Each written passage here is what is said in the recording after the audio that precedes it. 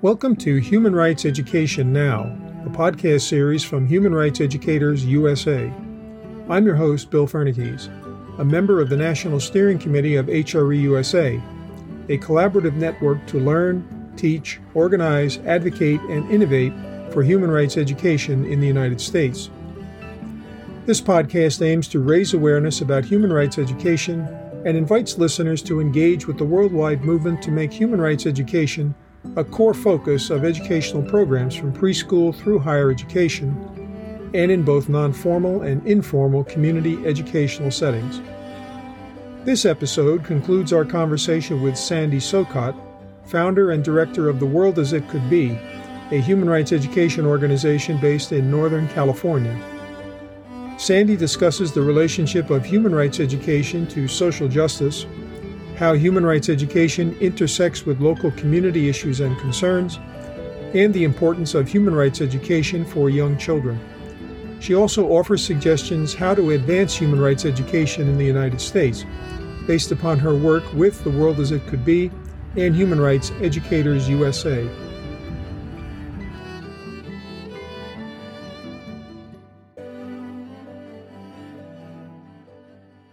I'd like to turn back to one other issue, though, before we move on to some other topics.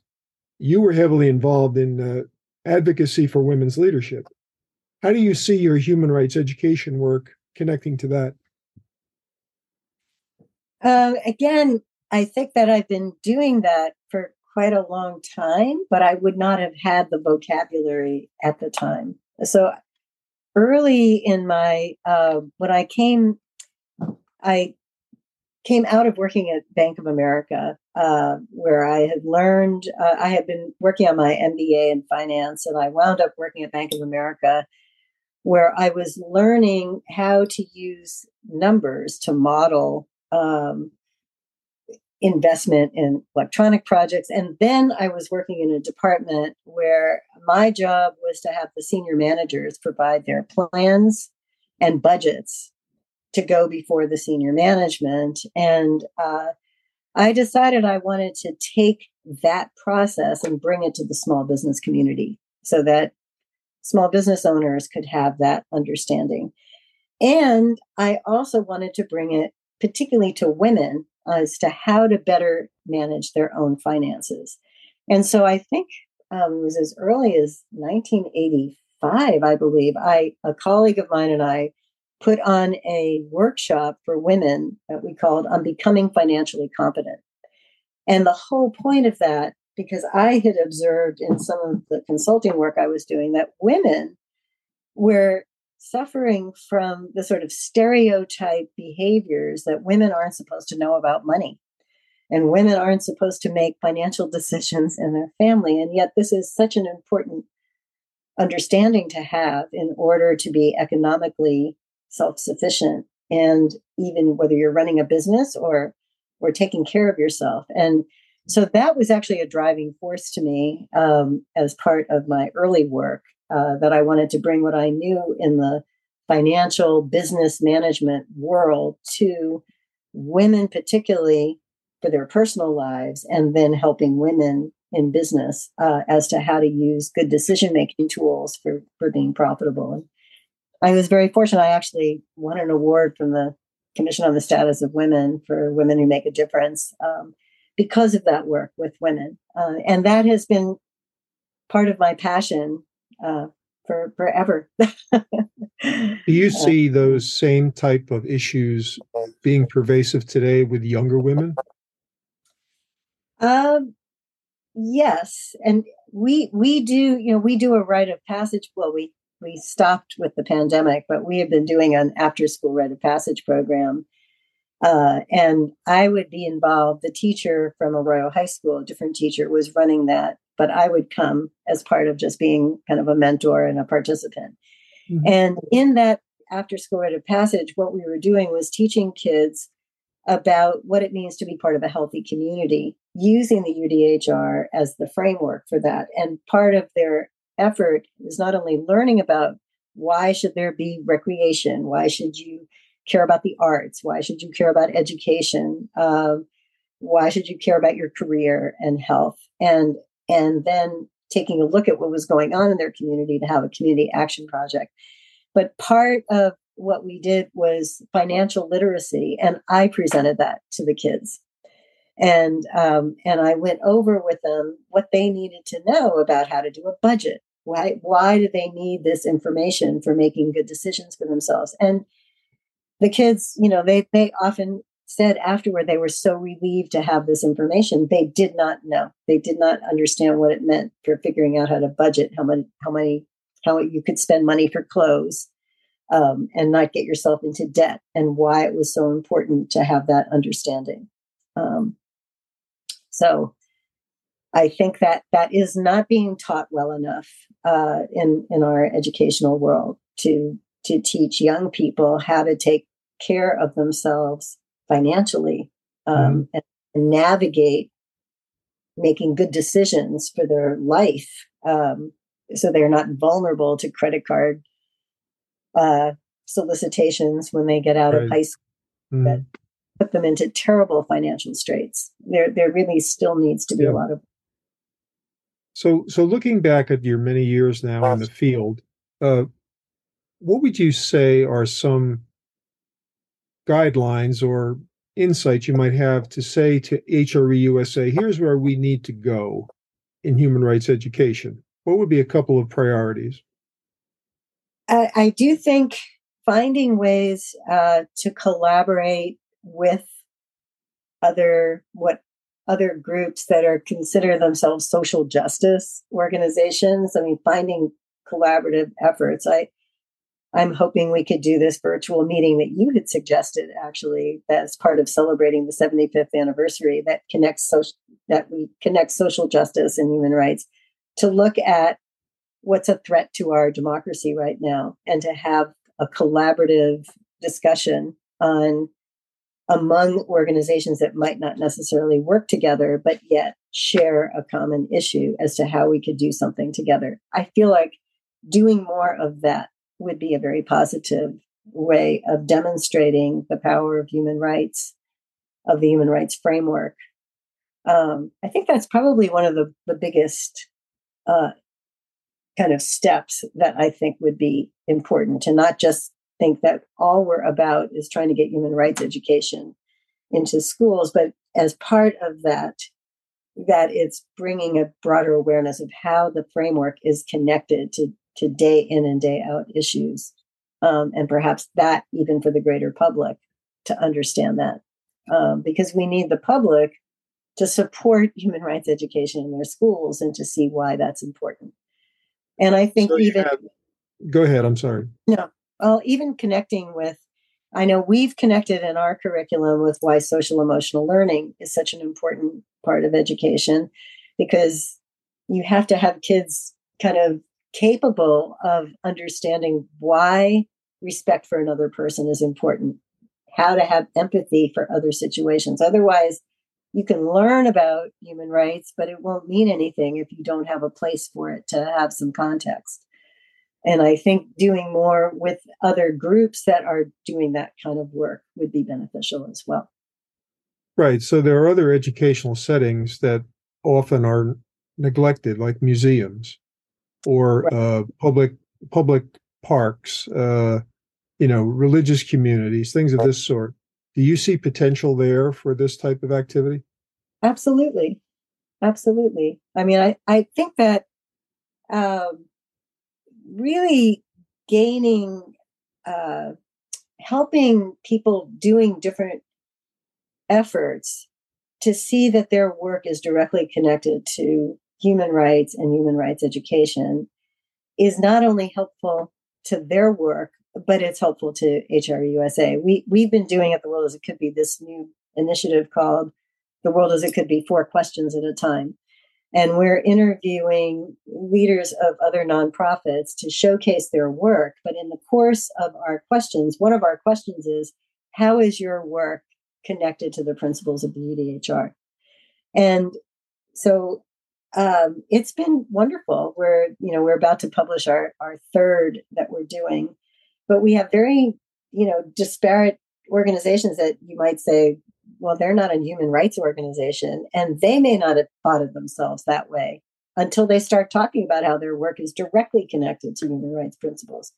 So I feel like doing more of that type of thing in different institutions would be helpful all the way around.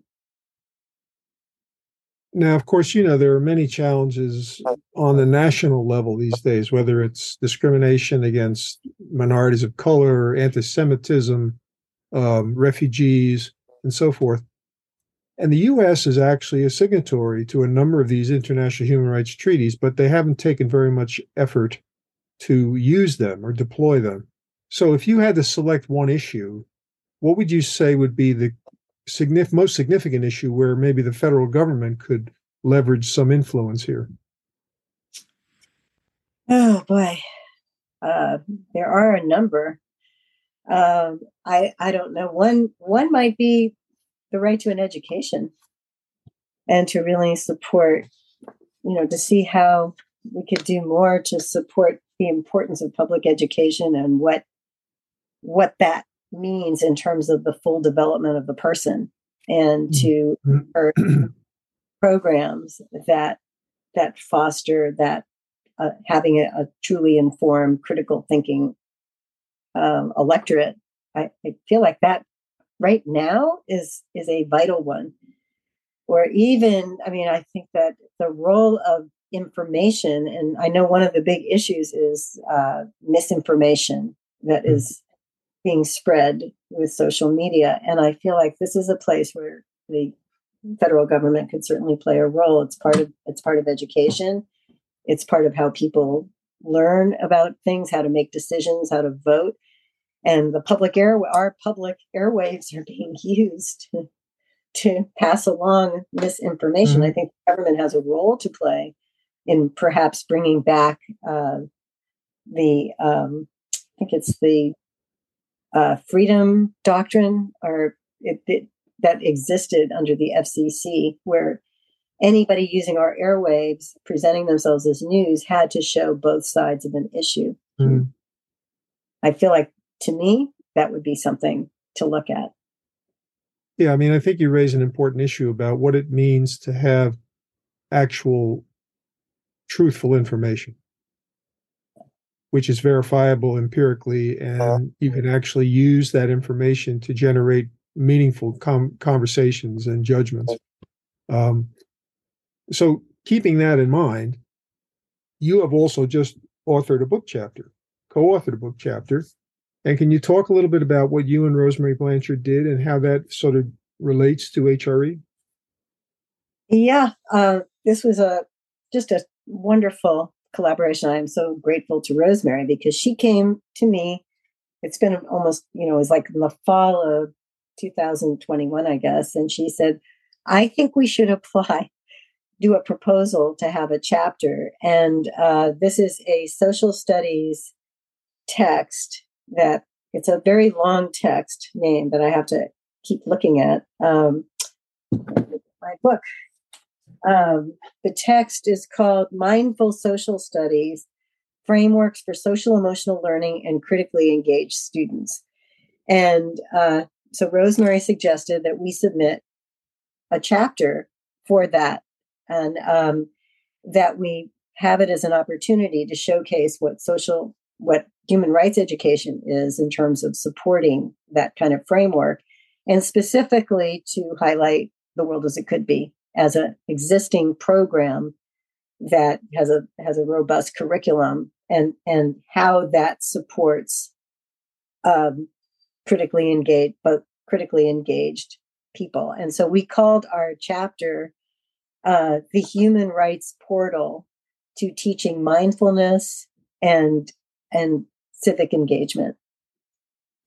And Rosemary was the primary author of the part of explaining the whole human rights education framework and what that's about. And then my main part was explaining the connection, like how I developed The World as It Could Be, the context for that, because the context for it was as important as what we came up with. The fact that we saw how young people became excited and wanted to be engaged because they learned about this framework, and that this was worth pursuing, and that the arts were a vital part of that, and that should be part of helping support mindfulness as well as engagement.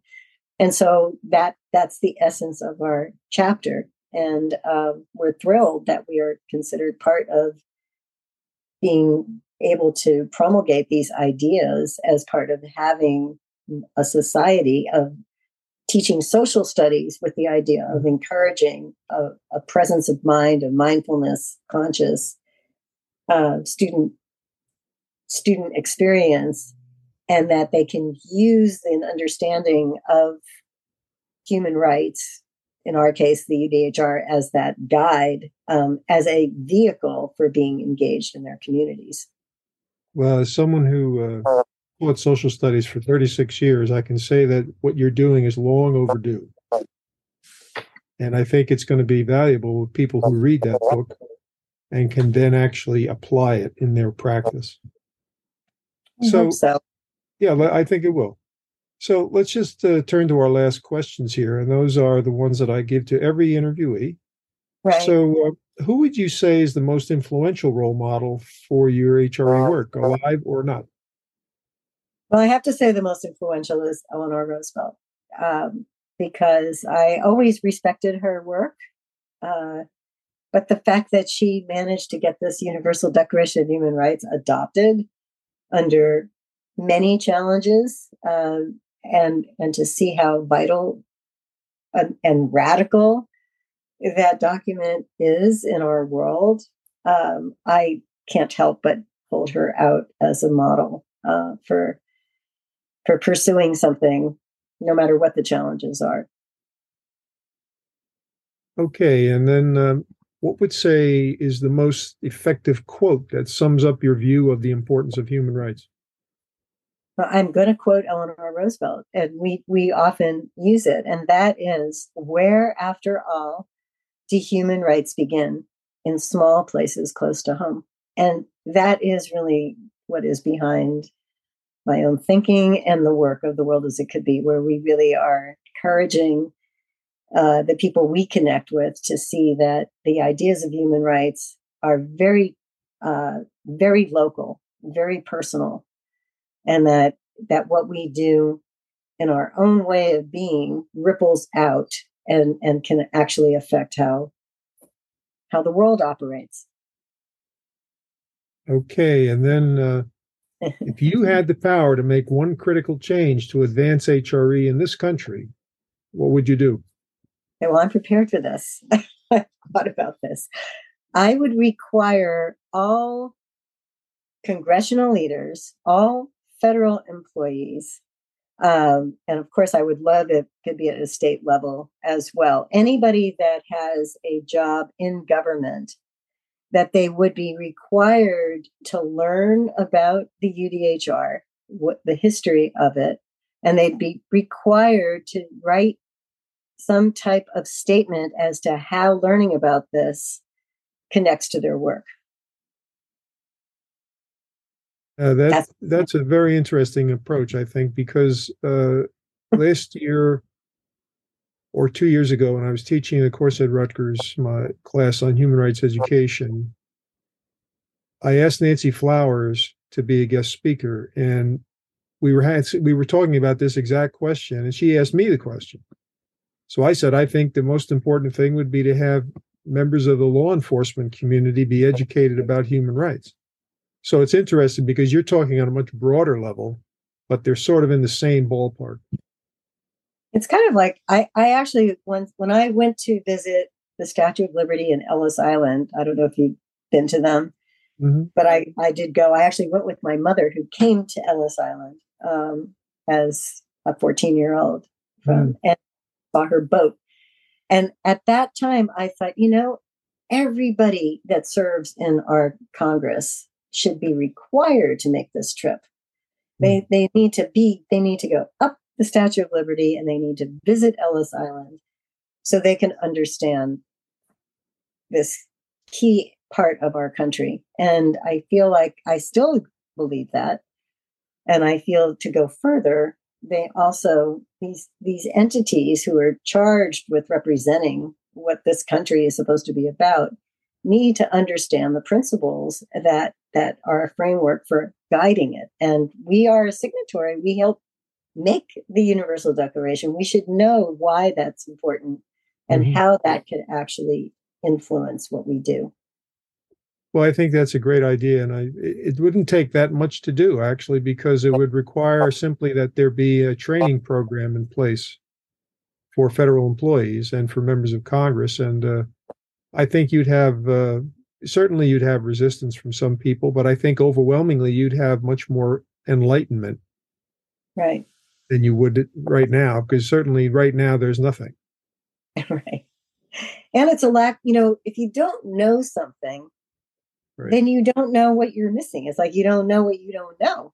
And in this case, if you have people who are simply unaware of what, in this case, the UDHR is and what it was meant to do and what it could do, then it's, knowledge is everything. Information and knowledge is a path to light. And the United States is a signatory to the International Covenant on Civil and Political Rights, and it requires that you educate the country about it, but we don't do it. The federal government's taken that as they don't feel obligated to do it at all. So that's been demonstrated in the reports to the United Nations. But at least at this point, I think we're starting to change that conversation, albeit one at a time, hopefully. Yeah, I think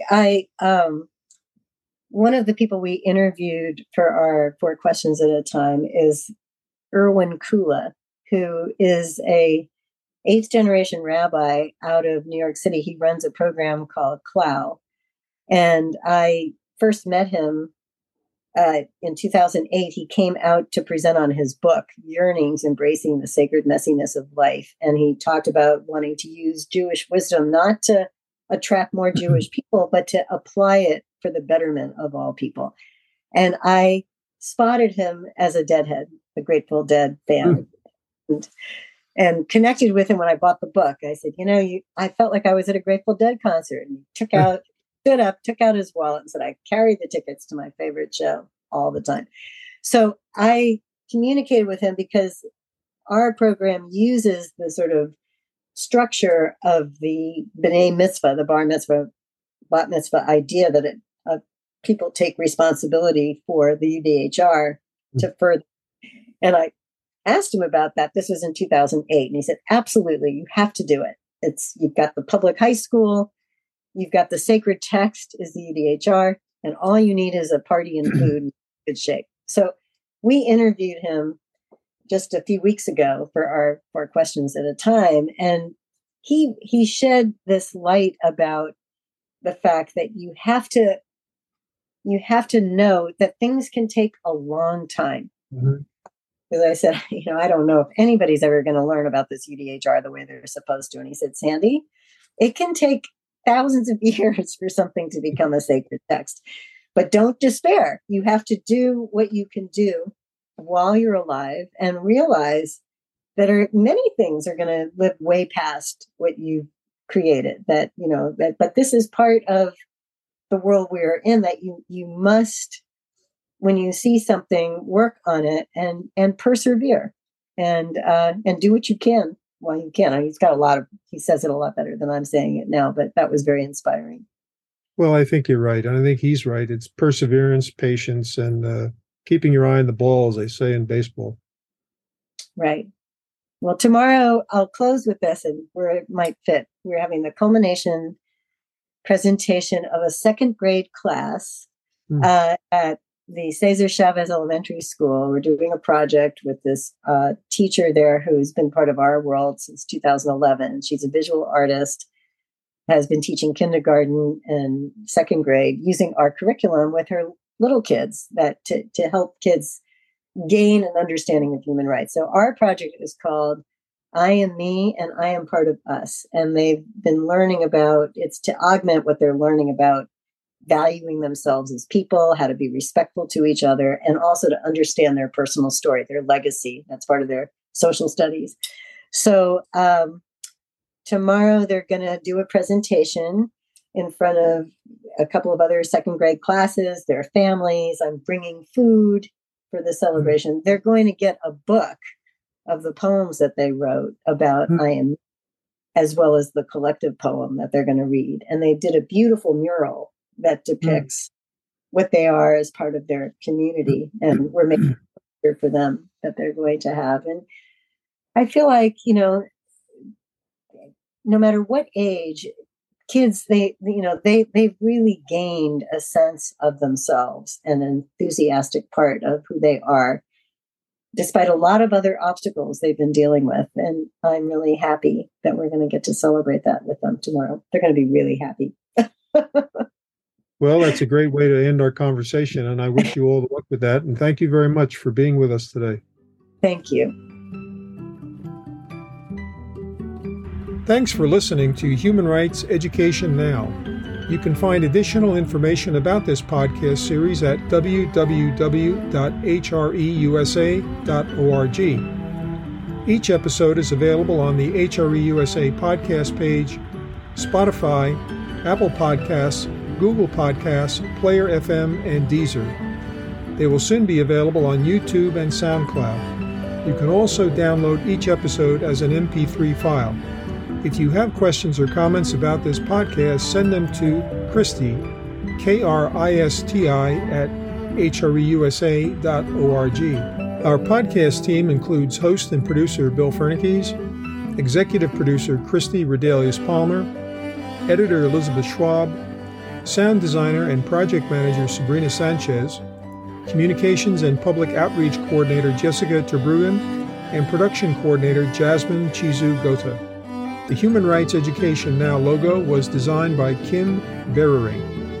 Human Rights Education Now is a production of Human Rights Educators USA, a project of the Center for Transformative Action in Ithaca, New York.